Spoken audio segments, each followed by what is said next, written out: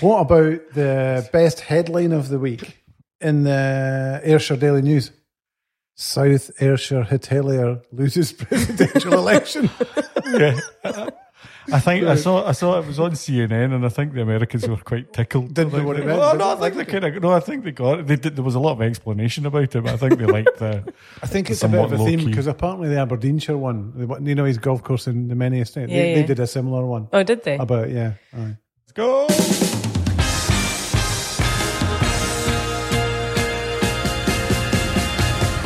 Welcome to the Good Roundup. My name's Stuart Steele. I am joined as ever by Chris Lumsden. Hello. And Julie Murdoch. Hello.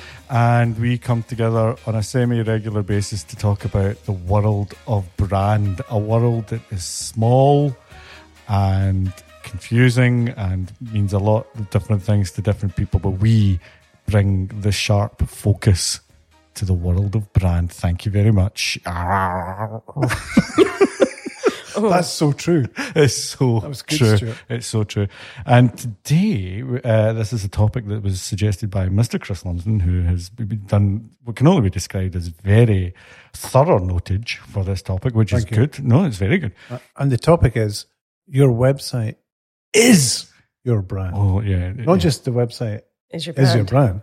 It's your website is your brand. It is. And can you explain a little bit more around that sentence? What do we mean by this, Chris? Well, it's kind of cobbled together, but I suppose it backs into the scenario that we see quite a lot when we talk to clients or new clients or whoever they are, where they say to us that there's some brand work to be done, but don't worry about the website. That's being done either by another team or at another time or by another group. That's all been taken care of. We're just focusing on the brand. And it's this way that they're seen as, or they sometimes are seen, not sometimes, quite often are seen as separate things.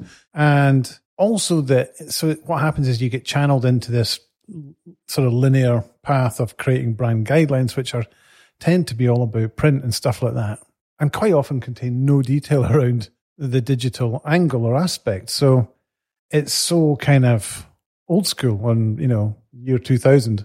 And listen, we've played we're as guilty as anyone else, I suppose, in being going along with this, and we have been involved in it. But I think we need to draw a line in the sand around it now, don't we? Because we know better than that now. But it's about being honest about how consumers behave. It comes to planning and researching purchase. It's a messy process, but the digital angle and the website, probably primarily, is disproportionately important. So you can't do brand without doing digital. When I first started doing websites in the 1890s, it was the reason you had a website is that you needed to have a website, and it was like the cool thing to do, and partly because you got PR from it. The Evening Times launching your new website. Did you? Yeah, Evening Times would come down with a photo, okay, somebody would sit beside a computer and have their thumbs up. And ready to launch. Was that when they first got a website? Yeah. So when a company got a website, it would be like Jimmy Chuchter's soap manufacturer have launched on the World Wide Web, and there was a lot of PR around it, and it was there, and it would be a picture of the MD looking at a screen with a young geeky person with glasses, and that would get you PR. I mean, it would get you PR, and this is why there was a lot of drive towards that. And then what happened was you needed to get a website because Jimmy McChurty's soap company has got one, so we need one because we've got to carry on with that. So then it was just a case of keeping up with the Joneses rather than any strategic led initiative. And it was probably seen more of as an informational thing. Cool. Yeah, and it was, it was just kind of like, so copy and paste that from the brochure. If you could scan that. So many of them were just online brochures, weren't they? Yeah, and sometimes literally the amount of scanning that we had to do off the brochure to get the picture. Okay. Times have changed. Yeah, it's like if you got a logo, it's in this brochure, so you'd have to scan it and then try and tidy it up to put it online. And of course, it's not. That's no joking apart. That's not that long. I'm glad you said that, Chris, because that makes me feel younger. But it was that was the thing. And then slowly, what's happened over the last, let's say the last 10, 15 years. Let's say the last 10 years. Well, the phone since you've been championing digital. Yeah. I mean, certainly since the iPhone. The iPhone made it a little bit more but yeah, and it was kind of there in mainstream, and especially and that whole thing about COVID being an accelerant. I think there's definitely a case of that. Yeah, putting that. And I think to your point about it being disproportionately important, it'll be interesting to see what happens further down the line. But arguably, with the current COVID scenario and how much more time everyone is spending on digital channels, then it's even more so than is normally thinking. So why does it happen? Why do clients end up? I mean, because you've done the thing, Stuart. Your 5 sins. What this one plays to what aspect? I think it's a sense of digital maturity. I think it's like kind of got like, well, we need a website, so we'll just get a website, and it's seen as a technical thing rather than a branding. But point of view. You talk about in your 5 deadly sins, which is one about the inability of clients to break silos. Yeah. Talk about that. Why? Because it explains, I think, partially why this happened. Well, we had a conversation with Helen, who's out in the office today as well, about that. Is that it originally, because it was on a computer, then it was an IT solution. And IT would take charge of the website. And so therefore, because it was a computer, and therefore we'll design it and we'll put the content in. And it was a bit like getting your printer to design your brand a little Separate bit. silo. Yeah. So it was in there, and marketing would be kind of out the way. And as long as the logo was in the right place, it was there. But what happened was you got the websites which were, you got a number of requirements, and they would be put in a list. And by the letter of the law, they're there, but from a brand perspective, it was very IT. And that's basically where you got the computer says no kind of thing, because it's like, I mean, it's because it's, does it do this, yes or no? And if the error message is, this doesn't work, please try again. And we've seen that a lot, haven't we, with just how decisions are made, and still see it. Maybe it's conflict between product teams and or sales teams and marketing, necessarily not always IT, but that kind of lack of recognition that decisions should be made based on just making decisions based on what your customer wants and needs, rather than what an internal department deems necessary and important in the hierarchy around that. Yeah. One of the things, just back to the point about silos, I think I was reading an InVision article the other day or yesterday. It was talking about product design, product development, but I think the point they were making, there was a quote from it that said, deep-seated silos and company infighting will ultimately hurt the user as well as your bottom line. I thought that kind of captured it perfectly. Absolutely true, because the focus is then what the IT deliver rather than what the customer needs. Keep that, and we'll show it to clients. Good. Yeah. And so, this sense that we have put up with Stuart for so long, and the skills that he has, and realised he's not going away anywhere. Really tried to incorporate them into the business. That we now have incorporated that into our positioning, and we have this. If anyone actually does look at our site, this statement that says that you can't solve your brand problem without addressing the digital context. And that's what this is about. I think that's very central to our approach. Absolutely. And that's kind of part of our new client agreement policy stuff as well, which is, unless we can really get our arms around all of the entirety of those initiatives or projects, then we really don't. It's not. We're not going to deliver the best work. We can't. We're not able to do our best work. But I think an important distinction to make there is that we don't necessarily need to do all of that work. So we work with big global clients where, in terms of actually delivering implementation, we have very little to do with the digital aspect, but understanding how it fits and the role it plays within a broader brand strategy is crucial to being able to solve those complex problems. Yeah, and the consumer. And so it's digital first, but not digital only. Yeah, and Julie and I are fighting over who came up with that. It was totally me, by the way. Sure That was totally me. I don't think it was. It was definitely I think I said that 2008. Well, he who said it last said it best, or something. I look forward to you convincing Julia that it was you. Oh no, I'm just stating a point of view. I'm not trying to persuade anybody.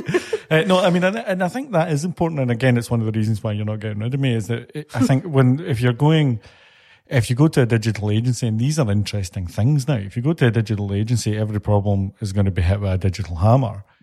I think we're a brand agency, and so everything we're going to hit is with brand. Now, digital is over-indexing in its importance, I would suggest, but it's definitely not the only tool in the box. And if digital isn't right, after we get under the skin of a client, we're not going to suggest digital if it's not right, but chances are it's got quite a large part to play. And I think that kind of leads into the list of points that you... So why is that? I've cobbled together 6 or 7 points, which cross over quite a lot, but hopefully we'll get a discussion out of it. And the outline why, the backup why, we believe that the website is Oh the my brand. God. It's like he's going to do it, isn't he? I I'm going to do it. So number one, and this is something, Stuart, you handled beautifully in a meeting recently, Thanks very much. where, and I know it was actually a year ago, I think, when we were abroad, but you said basically you're an online business, whether you think it or not. Yes. Can you expand? Yeah, I mean, you are. It's the first point of contact. I mean, we all do it. I think what's amazing when you're going through this is that you the amount of people that don't learn by their own behaviour. The first time that you kind of hear a new company, you're immediately, or even a new person. I saw somebody who's starting work at a client today, and the first thing I did was copy and paste that name and fucking Googled the shit out of him. And that's what I did.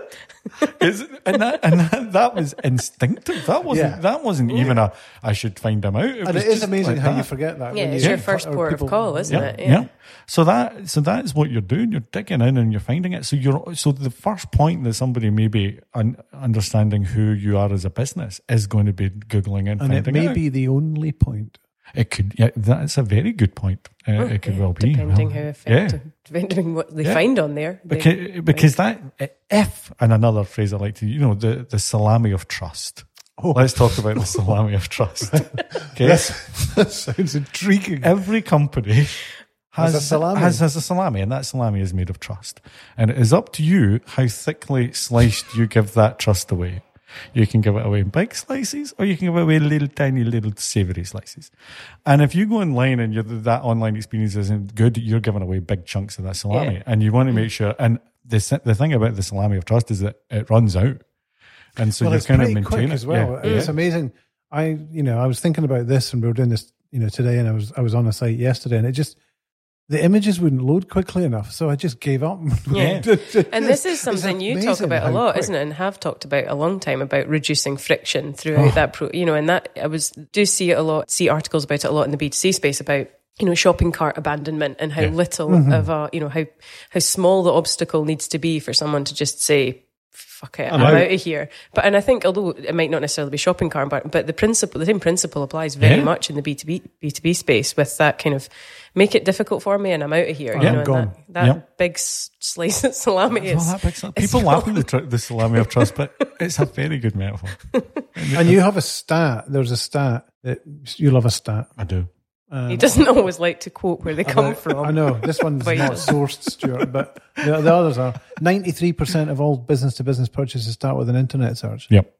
I mean, it's not. Yeah. It's not surprising. It makes sense. I mean, and again, to you, I think the point you made, Julie, there about that difference between B2C and B2B, it's not the expectation of what the delivery of the endpoint is exactly the same. Don't wear that one out, because that's point number 4. All right. But I think to your point about you might be, you're an online business, whether you think about it or not. I think, again, not to over-index here on B2B examples, but I think, it ties to your point about digital maturity. A lot of the clients that we work with in that B2B space are maybe slightly earlier in that digital maturity journey. Mm-hmm. And I think the reality is that, you may have a very traditional sales function, and the sales team might not think that you're an online business, but your customer does. So you are now actively talking about point number 4. Oh, sorry.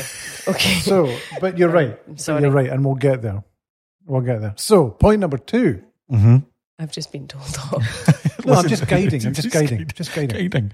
And this is another one of yours, Stuart, that factually or, evidentially, customers actively choose to avoid conversations with suppliers. Yeah. I've got a graph, and it doesn't really work in a podcast. I can also do the graph with my arms, which again doesn't work in a podcast. But how in the old days you needed salespeople to push, because it was either going to be in a brochure, or if a client needed information, they would have to talk to somebody or get a brochure. That's gone most of the time. They're expecting to get that information online. They're expecting to self-serve. They're expecting to be self-educated. And it is always quite interesting when you go in and talk to clients and they go, no, our customers don't do that. And they go, well, your website would suggest that they do. And you should be helping them with that. Because again, the more useful you are, the more likelihood you're going to get in the sale. So your stat, though, is about the customer's first engagement with a sales representative with an organization is actually when they're on average 57% way through their purchase journey. And that's from a survey that Google did, and it's So the question is, what are they doing beforehand? Yeah, and what happens in that space? And the interesting thing is that that's from 2011, and you've put a note here going, how come it's so old? I think the fact that it is an old stat is actually, so from 2011, it's not gone down. It's gone up. It's gone up. The threshold's gone up. So the kind of challenge for a client is to kind of go, in that 57% of the space, what's happening in that dark matter? What's going on in there that we can influence and help and guide and push it forward, so that other 40% when they get in touch with us and as it's possible. Even, coming on to the third point about customer journeys, but it is that thing about understanding what content's the right content. That's likely to be helping content rather than selling content. And content, we talked about a couple of podcasts ago, it is a nightmare for clients because you've got to know what the right content is at the right time. But the only way that you can know that is by understanding the customer journey. Thanks, Julie. Yeah. Point number 3, understand the customer journey. Make sure that experience that they're getting is optimized, the brand experience or the web experience. So, So what we're trying to do, that 57% of the that you don't know, you have to understand. Yes. What are they doing in that time? Yeah. And they're looking, and this is why I'm saying it's important that we're not just trying to sell to them at that point, you're trying to help them. And you have another stat. Yes, you do have so Stuart has a good stat, which is about 74% of sales go to the first company that was helpful. So again, I think it's a useful indicator, benchmark to use to say how, when it comes to content creation, is the content that you're creating, the content that on your site, is it helping customers in their journey to understand and educate themselves? Like you say, the point about self-informing and self-educating to help move them further through that journey, through the sales funnel, to ultimately do something that you want them to at some point on the site, whether that's download content or complete a purchase or whatever it may be. And it's nice to feel that, I think that 74% stat is, it's like you reach and you go, they understand what I want. Yeah. This is helpful. This is good. Yeah. So immediately you're thinking, these guys get me. I think one of the interesting, and from a digital experience point of view, it's the increments of detail that it's almost the stuff that you don't notice that can make the biggest difference. And again, I suppose that comes down to that same point about reducing friction and all that kind of stuff. But I think, it's similar to how, when we talk about premium packaging, do you know what I mean? And it's the small bits of detail and attention to detail that make the difference. And I think the same very much applies in the digital space, because it is, like you say, it's not a computer says no message, it's a whatever it is. And that's where, again, your values and your brand values become a really useful tool and guardrails there to guide what that digital experience looks like for different customers. Yeah, and I think that's been the maturity of the medium over the last 25 years, has been from just having stuff there and putting it on there because it's easy to do, because, we might get Evening Times round for a 40, which was a big driver for a lot of businesses back then. It's then kind of taking that round to kind of taking it a step further. And it's interesting, from being on a computer, it's been trying to be more personal at every stage. It's trying to consider the person at the other side of it, as opposed to, we've now got a website that's got 6 pages and a contact page. And that's a great point, because I think that represents the intersection between brand and digital. Because brand, I think traditionally, has always tried to make things human or more relatable. And digital's been quite functional historically. And I think this point now where they come together is really exciting. And enlightened brands and organizations recognize that they can deal with friction and help them remove friction by leveraging the brand in those spaces and at that time. So that's why we're particularly interested in this. And I think it's really a fascinating space for business and brand to live. So, okay, so customer journey. And now point forward. This is point forward. This is about the differences, really, I think, in B2B and B2C. And Jules, you were saying, and the one thing I want to say before I hand over is, I think you're absolutely right that B2B, I think, have been slower to recognize some of this stuff, because they're more interested and more invested in the sales dynamic probably than the marketing dynamic. So there's almost a certain arrogance about the fact that the sale starts with the salesman, don't you know? And we've been in scenarios where Stuart, you've proved that it hasn't, and that's when they open their eyes. I think, and there's also, and we touched on this in an earlier podcast, I can't remember what we were talking about, but that kind of belief within a lot of B2B organizations that B2B buyers are purely rational and logical when it comes to making decisions and purchasing. And that kind of, it kind of shifts the bias towards being a much more kind of transactional experience online rather than necessarily something that's kind of wrapped in the values of the brand. So, but I think, and you've got some stats here as well around, 59% of B2B buyers explicitly indicate that they do not want to interact with a sales rep as their primary source of research. And back to Stuart's point about the amount of guiding content that a brand needs to produce in order to help that 59% of buyers who want to learn and educate and research before they even think about picking up the phone to speak to somebody. The challenge that you get in organizations is the fact that sales teams think that the website's going to take their job. And so what you have is a lot of self-preservation going on and saying, it doesn't work like that. With us, we're going to go, yeah, it does. Yeah, it does. You're not. It's such a unique business that it does. That it just does, and that's fine. And because obviously, with the shift to online banking and online shopping and everything else, the sense for a B2B sales team is like, this is trying to get rid of us. But if anything, it should be looked at as enriching these guys' experience, because what they can then do is they don't need to do as much selling. They can do a lot more consultative approach as opposed to kind of trying to do the grunt work. If you've got a more informed customer, you're going to have an easier and probably more profitable sale. Yeah. And so the education that needs to be done to sales teams, who you understand why the fear is, because I'm kind of walking into a room going, right, we're going to do better self-service, and somebody's going, this is a money-saving exercise to get rid of the sales team. And it's what a customer wants. What I find really interesting and frustrating is that, my observations of where organizations should spend their human capital or where they should allocate it is not at that part, because I think businesses are getting better and better at outlining content in this space to help consumers, guide them. It's when you get to troubleshooting. I want to speak to a person, and you get locked in a dystopian digital circle. That's a nightmare. So I'd rather have people to talk to troubleshoot rather than to sell. But we've also had, if you want an argument, well, I'm not going to argue with you, but to contradict that point, probably, we did a piece of work with a client a number of years back now, which was specifically about creating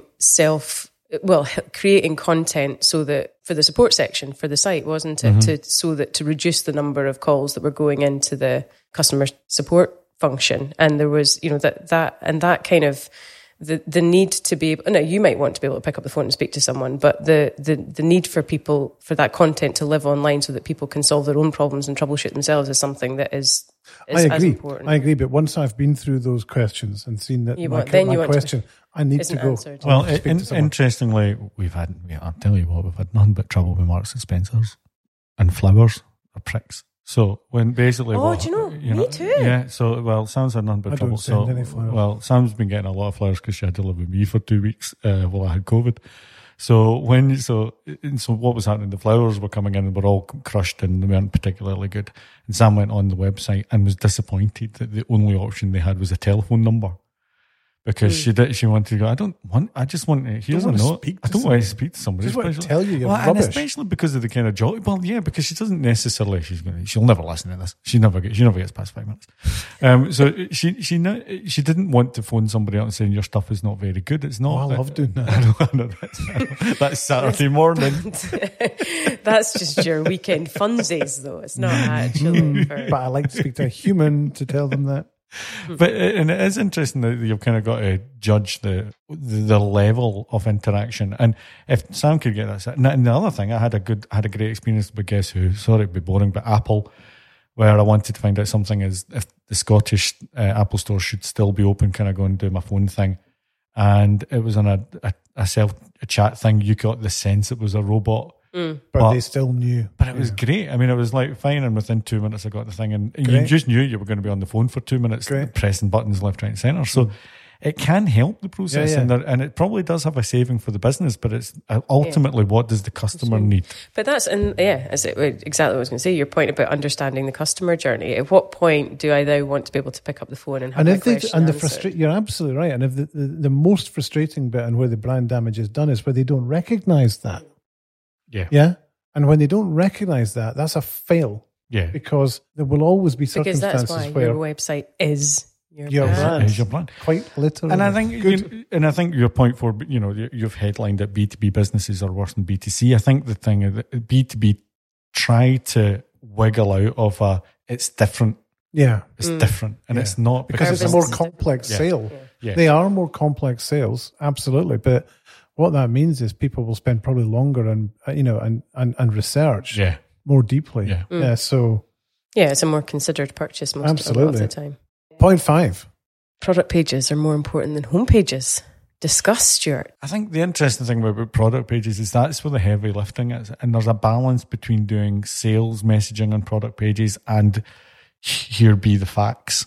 And I think there's a lot of love and focus spent on home pages and about us pages and even category pages. But when it gets into the nitty-gritty of trying to make a comparison with one product and another, these pages then suddenly don't have the level of consideration and sometimes consistency that you can actually, as a customer, B2B or B2C, make an informed decision. It can get quite difficult. And we've done an exercise. The brand veneer, runs out after the homepage. Because you've got 25,000 product pages and who cares? You know what I mean? Well, the customer. I agree wholeheartedly. And so suddenly, and we've done sites where and this is where content's hard because the expectation is that the client will go, no, we'll do the content for that, and then they're on their 100th widget, and it's like, going, you know what? Let's just copy and paste that. You can smell it, can't you? When you're on, it's like copy paste. Yeah, but it's also, I think, again, we've had experience where the content for those pages lives within.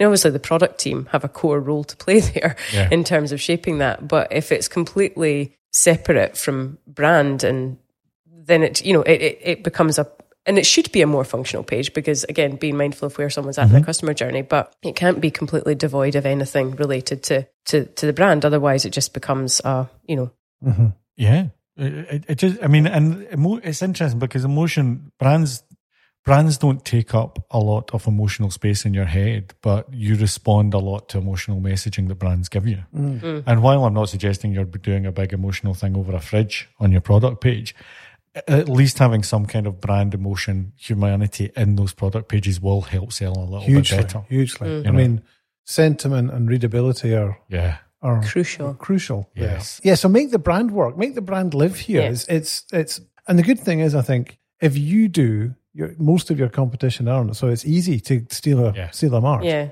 absolutely. Absolutely. Which kind of leads us on to the last point, which I've made, which is in this world and in this space, it is a lot about tone, language, and personality rather than design.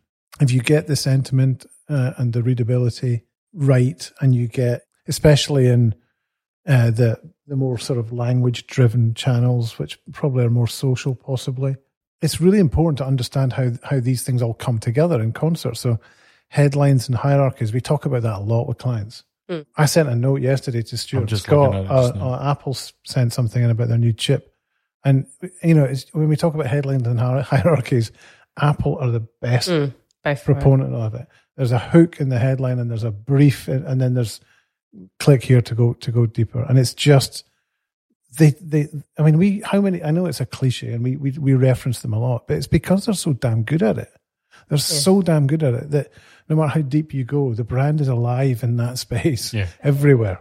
I think the intuitive nature of the interfaces and everything that Apple does clearly bleeds through into the digital experience as well, because you don't find yourself at a dead end with not sure where to go. Sounding like a mechanical code. Yeah, you naturally kind of work. And I think that's where you talk, Stuart, again, talks a lot about, stuff being over-designed as well. On the flip side, we've talked about product pages being overly functional. I think you can go to, we've obviously seen instances at the other end of the spectrum where it's distracting because it's like, just because you can stick a video component in there doesn't necessarily mean you should. And again, that's where you're kind of, your values do drive some of that as well. Absolutely. I mean, there was one review of a site I had to do for a client saying, you've never met an animation you haven't loved, because the homepage just didn't stop moving. And it was like going, for the love of the baby Jesus, going to please stop moving this. And I think what was happening was you could see at the presentation mode to the marketing team, they love it. It was like, oh no, that is really cool. But they only have to see it once. Yeah.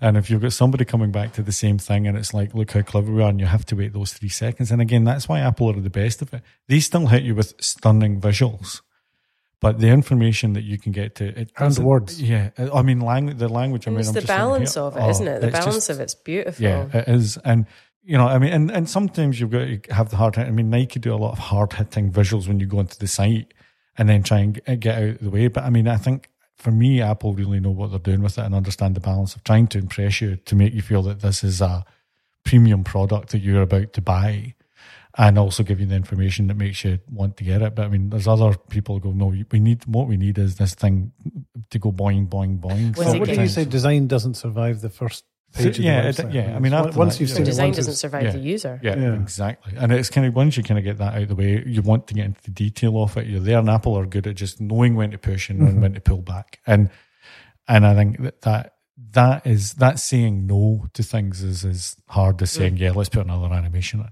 What it needs is more content, or more. No, well, I know. I was just about to correct myself. There's no such thing as too much content. Just the wrong content. Sorry, Stuart. It's all right. Sorry, Shark. Sorry. Here's the Shark today. Don't do it again. No. It's got a new Shark t-shirt. We've not heard any Sean. Come on. No, I'm not doing any. He's not a performing monkey. That's what I was looking for. So that brings us to the end of the Preachy. Your website is your brand. And that, thankfully, hasn't got at all annoying throughout. Well, I hope that these previous points have illustrated the fact that it can be dangerous to separate the two. I think we should have a quick recap on what those 6 points are. Yes, recap away, Chris. Who, me? Yes, you. Yeah. Okay, so point number 1, you're an online business, whether you think it or not. Point number 2, customers actively choose to avoid conversations with suppliers, so be aware of that in the content you create. Use your content to guide. Point number 3, make an effort to understand the customer journey. What are those guys doing in that 57% of time before they maybe reach out? Number 4 is B2B tend to be worse than B2C, so just try and write that balance. And then 5 and 6 are kind of variations on the same thing, which is product pages do the heavy lifting, home pages are for the pretty, but product pages are where the difference is made. And then be really aware of the fact that tone, language, and personality trump design, logos, and that kind of thing. And that's about the brand really seeding into all of the depth of the site and into the content. So that's where we are. So all channels lead back to that base, that website base. So make sure you're looking after it. Make sure it's on brand. And make sure it's what the customer wants. Representation of your brand. Brilliant. Guys, you're the best. That has been an average podcast, and I have thoroughly enjoyed it. Me too. Until next time. Bye. Bye.